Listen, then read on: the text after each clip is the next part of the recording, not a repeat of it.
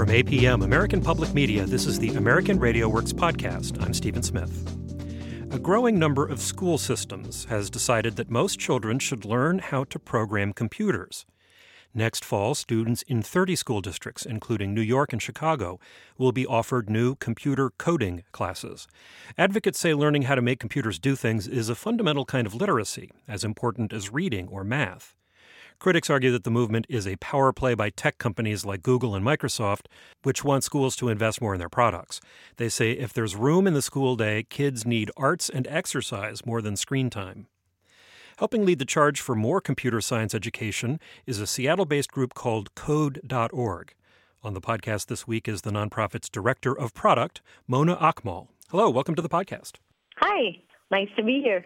Help me understand the proposal you folks are making. You think computer programming should be taught in every grade, starting with kindergarten?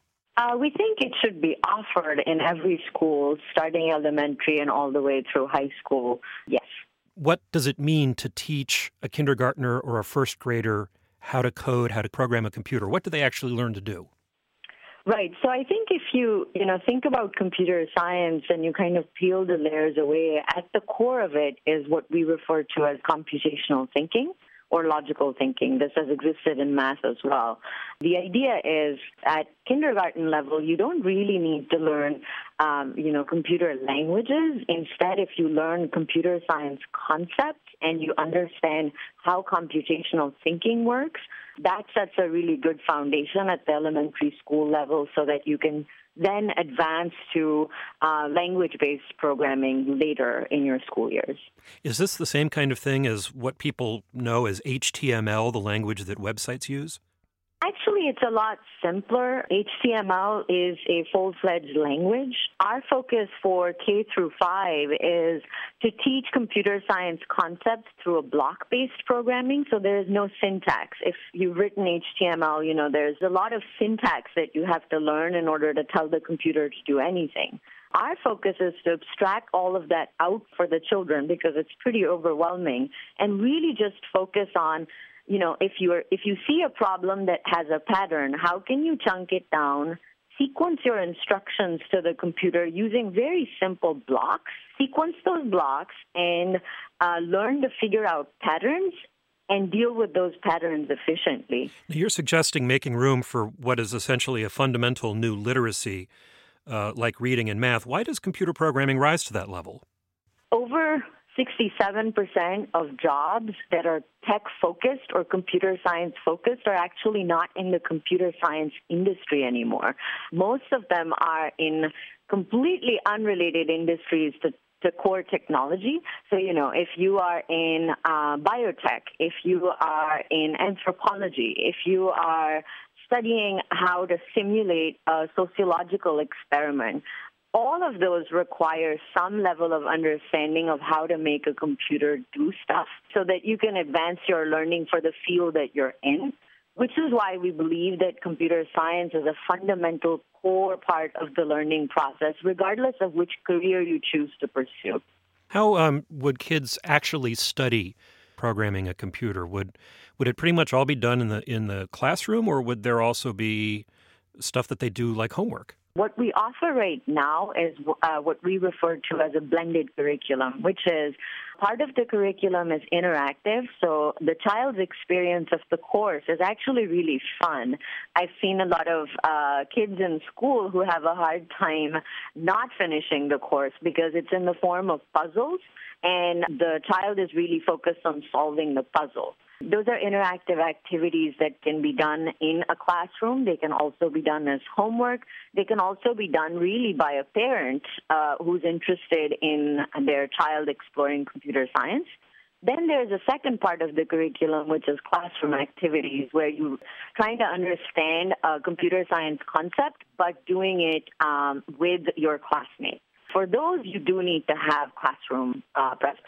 Are American schools set up technologically to handle this? I've been to plenty of schools, especially those in less affluent districts, that don't have enough computer technology, just the computers themselves, to do the work that they're trying to do now? That's a good question. And, we do run into this a little bit. For now, I think our focus is to work with and partner with districts and schools that have the requisite hardware. But there are a lot of nonprofits and also government sector initiatives to try and get hardware into schools and infrastructure into schools. I do want to clarify, though, that I think that in order to learn computer science, you don't actually need to have top-of-the-line hardware or the most updated hardware. The most basic computers can really be as effective as, the latest and greatest technology. We know there's already a digital divide in American schools, that advantaged students who have more leisure time and access to more technology tend to be more adept computer users. If schools in high-income districts adopt your recommendations, but hard-pressed schools in low-income areas don't, couldn't that add to the divide between the haves and the have-nots? It's actually a core mission at Code.org to provide education, computer science education, to minorities, because computer science is an area that, to your point, is very heavily biased towards certain ethnicities and also certain socioeconomic groups. So, for instance, we work with the Chicago public school system to try and get computer science into schools that aren't just the high-end schools. I think the biggest thing we've found is that it's not the lack of hardware in schools that is preventing a good computer science education from being offered to children that wouldn't have access to it otherwise. It's actually the curriculum and the teaching methodology. And one of the things we're also doing there is we're actually paying teachers for training with us so that the school doesn't have to incur extra cost in hiring a new computer science teacher. They could just have a math teacher or a science teacher come and work with us, get professional development, and then go back and take computer science into their schools. What about the skepticism that some people have raised that since Code.org is founded by industry people, this initiative may have more than just the best interests of students at heart? We do have partners. We partner with Microsoft and Google and whatnot, but we also have a lot of partners that are nonprofits in the education sector, and also like the Computer Science Teachers Association and the College Board and the Boys and Girls Club. So I think there is a perception perhaps that this is a tech industry-founded nonprofit, but in practice that's actually not the case. Of course, working with Microsoft and Google and other technology companies, we're able to have more reach. But our goal really is not to exclusively promote computer science education with the intention of providing a pipeline of employees for these companies. And I will go back to the fact that I was stating earlier, which is 67% of tech jobs are not in companies like Microsoft and Google. They're in non-technology companies. Do you think that teaching computer programming should extend into high school and beyond? Absolutely. We actually do a lot of advocacy work at Code.org, both at the federal as well as the state level. Our focus for the last year has been to work with various states to make computer science education actually count as a math or a science credit towards high school graduation.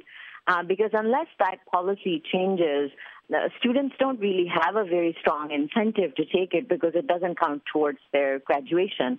At this point, 20 states have passed legislation making computer science in high school count towards graduation as a math or science credit. 30 states have not. So that's a big area of investment for us. The other thing we do is also, we're just starting to do, is work with various college boards to make sure that it is accepted in college as a math or science prerequisite, because you need to have both of those in order for students to really take computer science seriously when they get to high school. Mona Akmal, thank you so much. You're most welcome. Mona Akmal is Director of Product at Code.org, a nonprofit that promotes adding computer programming to the school day.